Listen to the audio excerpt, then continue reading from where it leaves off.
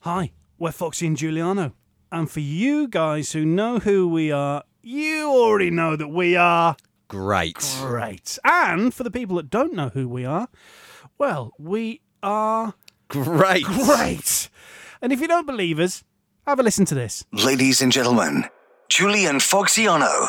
No, Foxy and Giuliano, the podcast. One of the best things to come out of lockdown is what happened to my friend Neil. Okay.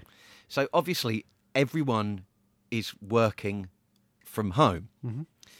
And Neil was on holiday when he got a call from his work. It was a rather urgent call, but they needed some information that only he had. Right.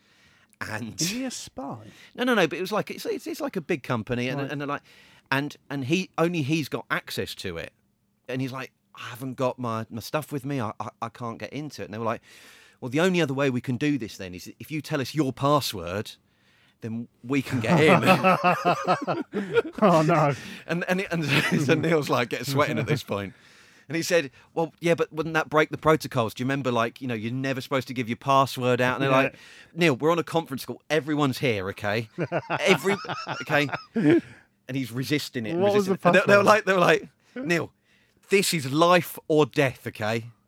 You have to give us the password. And he resisted for as long as he could.